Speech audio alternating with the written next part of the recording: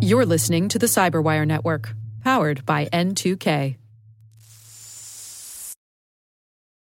This episode is brought to you by Shopify. Whether you're selling a little or a lot, Shopify helps you do your thing, however you cha-ching. From the launch your online shop stage, all the way to the we just hit 1 million orders stage. No matter what stage you're in, Shopify's there to help you grow. Sign up for a $1 per month trial period at shopify.com/special offer, all lowercase. That's shopify.com/special offer.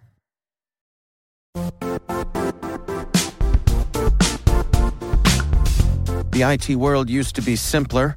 You only had to secure and manage environments that you controlled. Then came new technologies and new ways to work. Now, employees, apps, and networks are everywhere. This means poor visibility, security gaps, and added risk. That's why Cloudflare created the first-ever connectivity cloud. Visit cloudflare.com to protect your business everywhere you do business.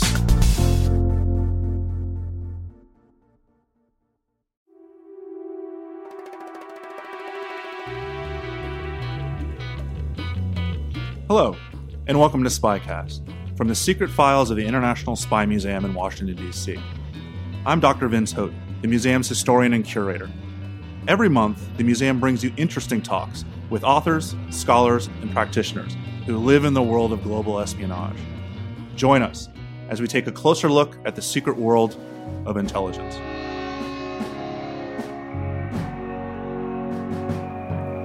So our guest today is journalist and author Sinclair McKay. He's author of several books on British codebreaking, including The Secret Lives of Codebreakers, The Lost World of Bletchley Park, and The Secret Listeners, which is specifically about the Y service, which was the people actually listening and intercepting the communications. He is also the author of a book on the James Bond franchise, The Man with the Golden Touch. And his latest book is Dunkirk, From Disaster to Deliverance, which was just released, I believe, a couple weeks ago. Yes. So Sinclair, thank you for coming to the National Spy Museum. Well, thank you very much for inviting me. It's a great honor. I really wanted to start with talking about your books on cryptanalysis. Mm-hmm. What got you interested in this field? What got me interested was I had read quite a bit about how the codes were broken at Bletchley Park and about the extraordinary work that they did at Bletchley Park, which some people reckoned to have shortened the war by 2 years. In fact, one of the codebreakers, one of the senior codebreakers there, said, in fact, it shortened the war by 3 years, because without the work of Bletchley, D-Day and the Normandy landings might not have worked at all. So it was clearly an awesome achievement, a kind of miracle had taken place in the English countryside, in this unassuming country property. And I was fascinated not just by the story of how they broke the codes, but who the codebreakers were as well, how they were drawn into this world, and the impact that it had on their lives afterwards, because it had an enormous impact on all the lives of the people who worked there.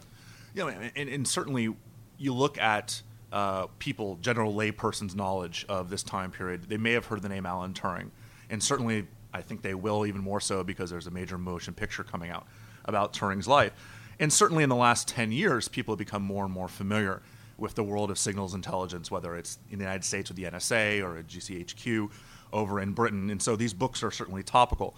I want to ask you about Turing himself, we'll talk about the person in a second, but what I found actually refreshing about your books was as much as Turing deserves the praise that he gets, he wasn't the only person involved in this. And so you have Gordon Welchman, you've got the Polish effort before the British even get involved, and then your book really focuses a lot more on everyone else, and I think that's really interesting. Indeed so. Well, yes, I mean, to be clear, the other thing that drew me into the story was the fascination of the German Enigma machines themselves. The Enigma machines had actually been invented by a chap called Arthur Scherbius in 1919, and they were intended to be used by banks and insurance firms. It was the first electric encrypting machine, and that made it a technological challenge that the British and the Polish faced up to, and it was the Polish mathematicians in 1932 who incredibly were the first to get a handle into it. So my fascination with the Bletchley Park story is how this unassuming country house in a neglected corner of Buckinghamshire came to host the finest, wildest intellects of a generation. Alan Turing had been signed up several years before the war. They had spotted his fantastic potential as a mathematical prodigy. Many other young people from Oxford and Cambridge were signed up. And then, as the war broke out and the war went on, a number of American cryptographers, of course, came over to Bletchley Park as well. It's the phrase "the special relationship" is often invoked, and often, in purely military terms, there was a lot of butting heads. But actually, the relationship between the British and American cryptographers was fantastically harmonious in that period, and I believe it remains rather harmonious to this day. So, yes, Turing was very much part of a team at Bletchley Park. This this extraordinary establishment in this small provincial town. There was Gordon Welshman. There were classicists from a previous era of code breaking as well, because the younger people tended to be mathematicians. The older code breakers from World War I, who had carried over from World War I, tended to be experts with language, and particularly long extinct languages. Alfred Dillwyn Knox was an expert with papyri, for instance. He would piece together fragments of ancient texts in languages long vanished. That was his code breaking genius. Turing's generation brought in the new generation of code breaking generally, which is, as you say, the much more technologically driven. The first technology they were facing was the challenge of the Enigma machine, and then as the war went on, that challenge became even more complex. How much in Britain did cryptanalysis carry over from the First World War? Because in the United States, we had Black Chamber with Herbert Yardley, and that was a temporary program that ends because the United States government, or certainly high-level people within the government, decided it just wasn't gentlemanly to spy on anyone. Was there a continuation from the First World War? And you talked about Dilly Knox. I mean, Yes. was there a broader continuation in Britain from the First World War to the Second? Yes, well, indeed there was. There wasn't so much concern about gentlemanliness, I don't think. In World War I, the British code-breaking effort was based in a department enigmatically known as Room 40 in Whitehall. And as I say, that generation of codebreakers, the men and the women, tended either to be classicists or expert linguists. Commander Alistair Denniston, who would go on to be the first director of Bletchley Park, was himself a fantastic linguist, and an Olympic athlete as well, if memory serves. And in the interwar years, after World War I, Room 40 became the Government Code and Cipher School, a branch of the Foreign Office. There's a wonderful title for it, actually. You think of the School of Codes. It's something particularly appealing about that. And this department contained people such as Alfred Dillwyn Knox, who continued all the way through to the Second World War. It also had prodigies such as Josh Cooper, a fantastically eccentric man, who would exclaim random sentences, frightening the life out of people. He was built like a bear, but terrific fun there at the same time. And so this team, this coterie, carried on in the interwar years because their focus, first of all, was in the 1920s on the fledgling Soviet Union. That was the focus of their code-breaking efforts in the 1920s. Then, with Germany in the 1930s and the rise of Hitler in 1933, it became very obvious to them what they were facing and what they had to do. My personal research field is nuclear intelligence, and talking about the Manhattan Project, I see a lot of real interesting analogies between what happens at Bletchley Park and what happens out in New Mexico. You have the young, hotshot scientists, or mathematicians in that case, overwhelming secrecy, and given a specific task to complete. I mean, break the Enigma, build the atomic bomb, and on top of all of that, these eccentric geniuses kind of brought all together, and just kind of it's interesting to see the dynamics, the personal dynamics, and these personality that should clash.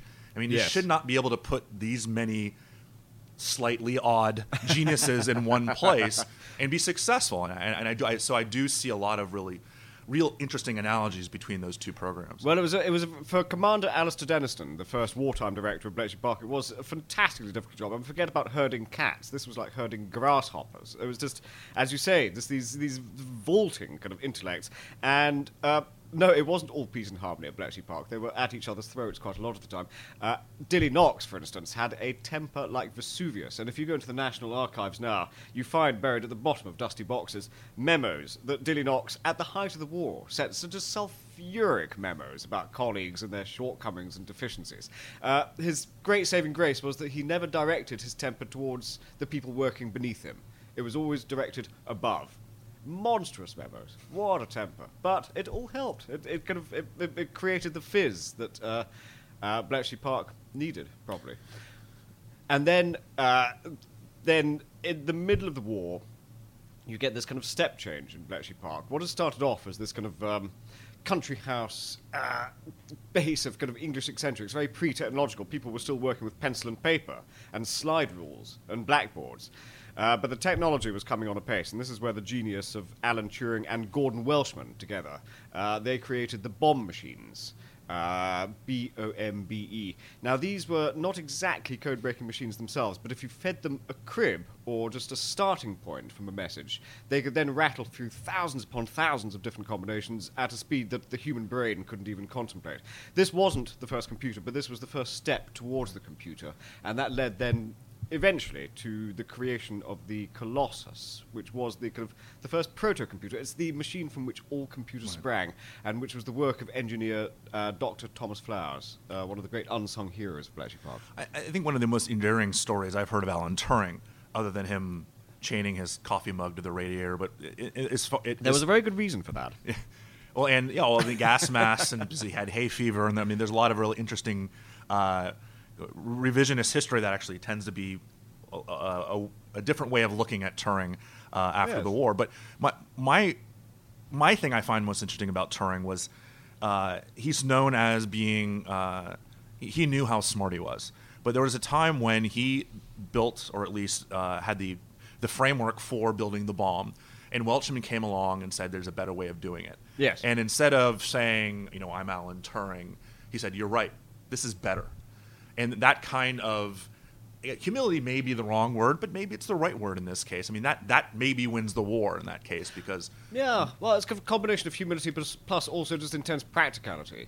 He was there to do a particular job, and he wanted to do that job particularly well. And if Gordon Welshman came along with his development, the diagonal board, which was the addition that made the bomb machine particularly effective, then yes, Turing was going to take that on board. But at the same time, yes, Turing knew exactly how clever he was, and I can't remember who it was who said about him that you also knew when you were talking to Turing that he would think thoughts that it wouldn't even have occurred to you it was possible to think, and that's how you knew you were in the presence of genius. But that all makes him sound quite heavy-going as well, and actually the Turing in his time at Bletchley seemed a kind of happy soul, quite a cheerful soul. He had a very high-pitched laugh that tried the patience of even his closest friends. And as for the tea mug being chained to the radiator, there is an explanation for this that I've got, which is also in the Bletchley Park memos. There are a number of furious internal memos being sent by the management about broken crockery. Now, all of this at the height of the war, all of this at the height of the Battle of the Atlantic, they are still sending memos about tea and about broken crockery from the canteen. One memo said, it's almost as if we're working in a man-o'-war. What's going on?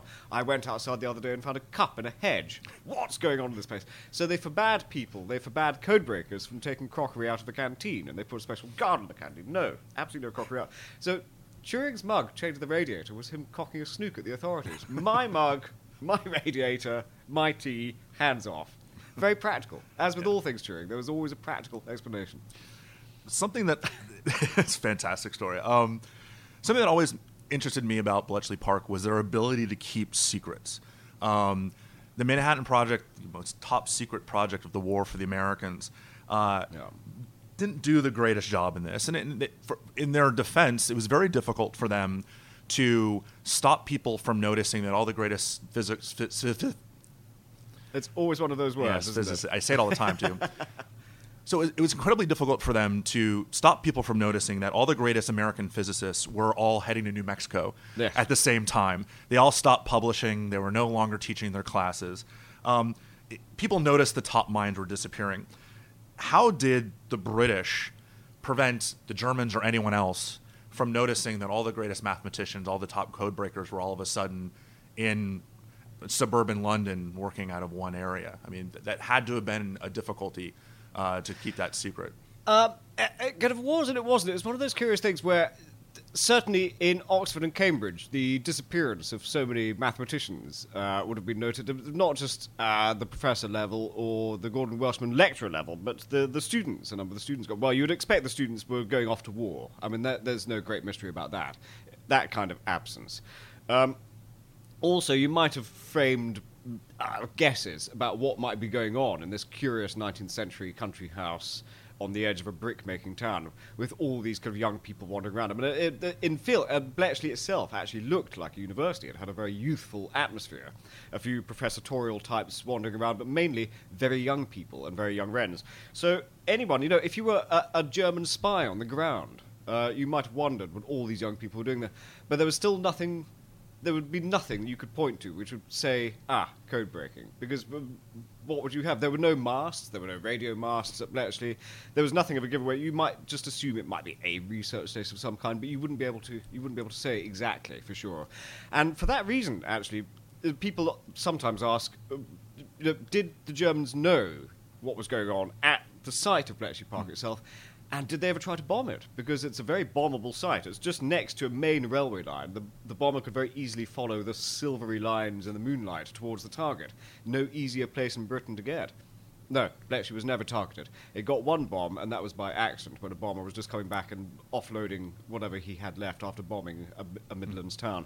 So, in terms of the mysterious absence of various academics, no, because academics were being drawn to all sorts of different parts of the war effort all over the country, and all in rather nice requisitioned country houses. So the Germans wouldn't have even known which country house to get first. Well, yeah, so they didn't have to build a town in Los Alamos or anywhere else. Well, exactly, because Los Alamos is a particularly hermetically sealed community, and that makes it just fascinatingly mysterious to anyone. It's like dark matter, what's going on in this place. Whereas Bletchley, they're all still getting the train in and out, and they're still going back to Oxford and Cambridge, and they're still going back to London, back and forth. So there's nothing particularly unusual about it to look at. And one of the interesting things about this time period was the fact that the Germans, at least collectively, never suspected that Enigma was fully broken. I mean, there were some that were saying this is kind of suspicious that all of a sudden our submarines can't sink any ships. Yeah. Yes. But one of the interesting reasons I've read about why they weren't quite as suspicious as they might have been was that British code making was pretty atrocious at the time. Yes. And it was so easy for the German cryptographers to break the British codes that they said these guys are just too stupid to even contemplate our codes being broken. And because everything was so compartmentalized and so few people had access to ultra intelligence, this was a way that you could keep this information.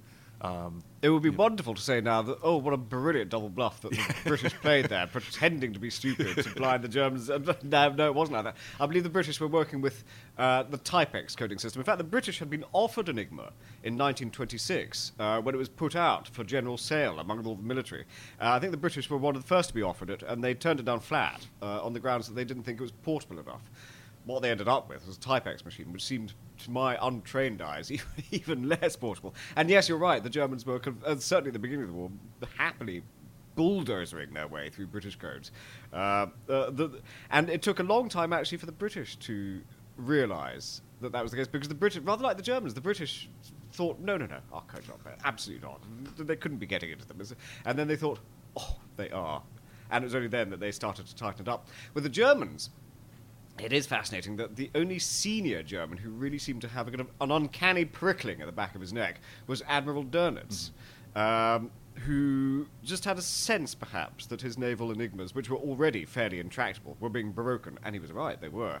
And he added an extra rotor to the naval enigma machine, the effect of which was to put Alan Turing and Hut 8 out of business for the best part of 9 months. That's a shark blackout? Yes.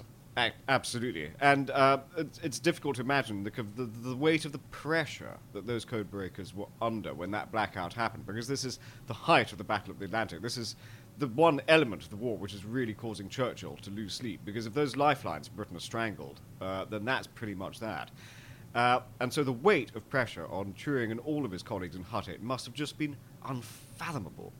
It was only thanks, really, to the very brave sacrifice. There were 3 sailors in the Mediterranean. There was a German submarine going down, a German U-boat, which had been evacuated and was going down. In the middle of the night, in the middle of the Mediterranean, 3 British sailors got into this sinking sub to see what they could get out of it. No.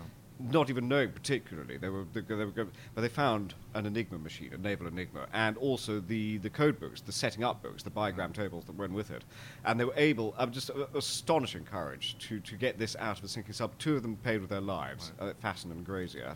I think Brown survived, but I'd have to check that. But nonetheless, it was thanks to these men that this naval enigma was then transported back to Bletchley, together with the code books and the bigram tables, and which at last opened up the naval enigmas again. But it was a close-run thing. It was hundreds of thousands of tons of shipping was sent to the bottom of the sea during that shark blackout period. It was, and I think that one of the things that people may not know a lot about is the ultra intelligence wasn't just used for defensive purposes, for rerouting convoys around the submarines. Is that the British, in turn the Americans, used Enigma intelligence to really help their offensive operations, particularly across the Mediterranean and North Africa and then to Sicily, where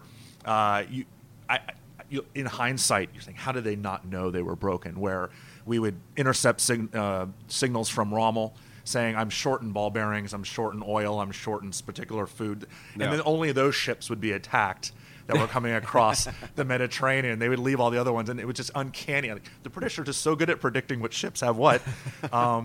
And, this turns into this idea of operations research, which now is think tanks and everything else, is because British had more information than anybody else did. But you talked about the submarine and the bravery of the British, and actually that segues me pretty well into what I was going to ask you next, is about the relationship between Turing and Bletchley and when they actually go to the United States to get IBM's help and to get the help of American industry to kind of build this broader technological foundation for code breaking. The reason I said it was a good segue is, of course, we made a movie in the United States where it was an American team that went. Film that still causes fury Yeah. in Britain today. Every time you mention it, not just to codebreakers, but just to anyone in Britain, and they'll just go purple. It's like, how the Americans? How could they? When I give tours or even just talking to people, and when they see the Enigma machine in the museum here, they're like, "Oh, what about that movie where the American crew went?" I'm like, just stop talking. I'm sorry. Just yes. Apologies to any British. God people bless who might America, but it wasn't us. But can you speak a little bit to the relationship that later comes to pass with American industry, British ingenuity, and how that comes together to help win the war? Well, it is interesting, and as I say, it's, the phrase "the special relationship" is often invoked, and there are many parts of the military where the relationship is much more fractious than special between the American and the British. But in terms of code breaking, from the start, there seemed to be quite a bit of harmony. It was a very quiet, very very quiet secret start when just a small party of American cryptographers were invited to Bletchley, I think just before America came into the war in 1941. And this was the start of a kind of unprecedented, I think, sharing of intelligence between two nations. Nothing had been quite done on that scale before. And the relationship grew. There was a party of American cryptographers who, first of all, came to work at Bletchley. Among them, Telford Taylor, the very distinguished Telford Taylor, who went on to become such a titan after the war. He reminisced with terrific affection about his time at Bletchley Park. He loved being in this atmosphere where he said the very young women could turn to old professors and tell the old professors how to solve problems. He was beguiled by this extraordinary kind of lack of hierarchy, because the American side of the operation was much more hierarchical, but also this kind of eccentric society of tea drinkers. It was beguiling on both sides, though, because the British were were bowled over by the American contingent and their sort of supplies of coffee and orange juice and all these kind of comforts that the British had no idea about. And it kind of grew from there. As American cryptographers came to Bletchley Park, they were quite keen to hear about, first of all, the bomb machines and about Alan Turing's work progressing on from that. And in 1943, it was Alan Turing who went over to Washington and worked in the Bell Laboratory. So yes, in a sense, it's the Bletchley story is in some way a kind of microcosm of Britain's war, really, because as ever, it's Britain crying out for kind of for material and expertise and help from America. But in return, we're going to share some ingenuity and some sort of leaps forward. And I think that was very much the case. It was also the case that Gordon Welchman, senior Bletchley cryptographer, went out to America in 1943 and was so taken with America that after the war he emigrated there full time in 1948. So as I say, this kind of link up is particularly fruitful as the war goes on. This kind of blending of intelligence and ingenuity, And it becomes the start of a relationship that we still pretty much see today, I think, in essence, don't we? Yeah. Because as Bletchley Park, after the war, kind of regenerated into GCHQ, the Cold War was underway, and the Americans and the British were still very, very close in terms of their signals intelligence. Right. Particularly in the post-war years, because, of course, the Britons still had those outposts of empire. They hadn't quite gone yet, and they had fantastic listening posts all over the world, which was of tremendous use to their American allies. So, yes, the story of the American and the British in the war is one that it kind of resonates much more deeply, perhaps, than any other part of that special relationship now, I think. So for anyone interested in looking at NSA's history, we have a museum up the street by Fort Meade, the Cryptology Museum. But Bletchley Park itself now is something that can be visited. Yes, indeed. Yeah. Yes, and it's actually now one of Britain's best-loved museums. It's the new life of the house, and it's all thanks to the Bletchley Park Trust. The new life of the house is absolutely astounding. In 1992.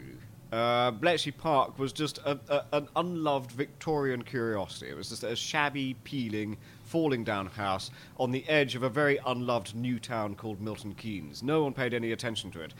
But the Bletchley Park Trust got together because they understood the absolutely crucial, pivotal role that it played in the war. And they understood that it's absolutely a heritage site. And so by dint of small donations and grants, they started very modestly to stop the house falling down. They stopped the house being demolished, being turned into a supermarket. That was one of the schemes that was being proposed. They saved the site, and they've gradually regenerated it. It's gone on, and now what we've got is a kind of phenomenon. It's now one of Britain's best-loved museums. It's getting hundreds of thousands of visitors a year. It's getting famous faces turning up there on a kind of weekly basis. Actually, there's one nice story. Ian Fleming, during the war, used to be, obviously, in naval intelligence. He was one of the very few people who was allowed to know what was happening at Bletchley Park. Not even people in MI6, MI5. The ordinary operatives weren't told at all. Everyone was in the dark. Ian Fleming knew, and he often paid visits there. The irony is that if his creation, James Bond 007, had been a real spy, James Bond 007 would not have been allowed to know about Bletchley Park. Still less would have been allowed anywhere near the premises. That's how secret it was. But not that long ago, Sir Roger Moore was one of the famous visitors to Bletchley Park. He was a James Bond who did get over the threshold. Right. And he was very pleased. He got the chance to meet veterans as well, which was fantastic for him, because that's the other great thing Bletchley Park has done.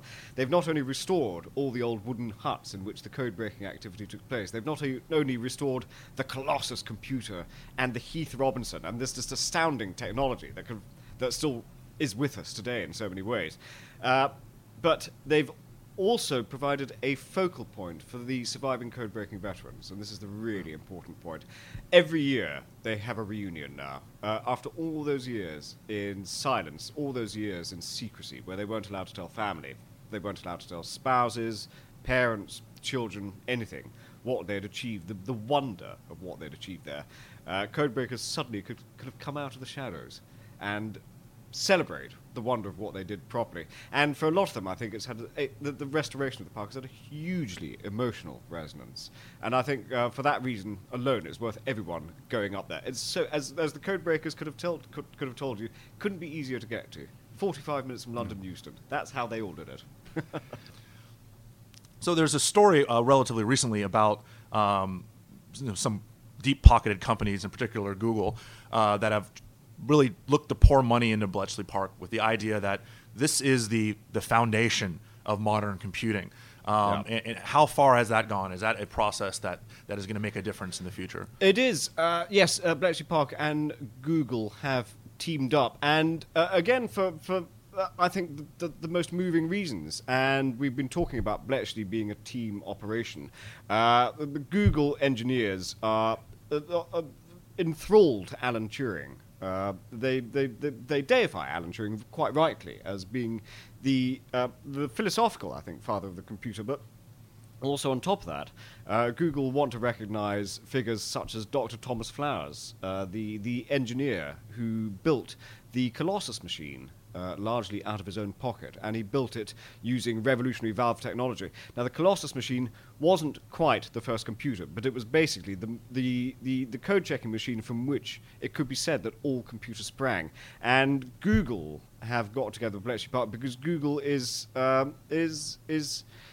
keen to sponsor that side of the story, to basically to recognise the resonance that still can be felt today, that the impact that Bletchley Park had still ripples through basically every device that we use today, every and indeed every search engine that we use. And it's particularly touching from the point of view of Bletchley because they struggled for years and years to get a kind of stable form of funding, because for whatever reason they couldn't secure the government funding they needed to stop the buildings falling down, and it was very difficult to secure other sorts of funding from other bodies. So all of this is kind of is fantastically welcome from the point of view of funding, but also fitting too, in the sense that it's the most modern company honouring the debt that it owes to the incredible achievements of this institution.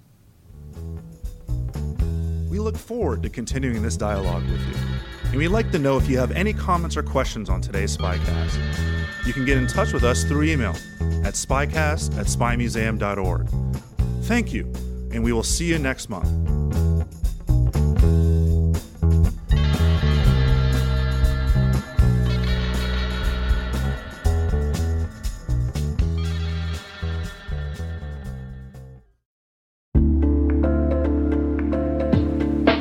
Hi, everybody. It's Maria Varmazes here, your host over at T-Minus Space Daily, and sometimes a guest on Hacking Humans, too. We here at N2K Cyberwire work hard to bring you concise, intelligence-driven news and commentary, and we'd like to know how we're doing. Please take a few minutes to complete our audience survey and share your feedback to help us continue to grow and meet your needs. Visit cyberwire.com/survey. That's cyberwire.com/survey to get started. Thanks so much for your input as we reach for the stars. It means the universe to us.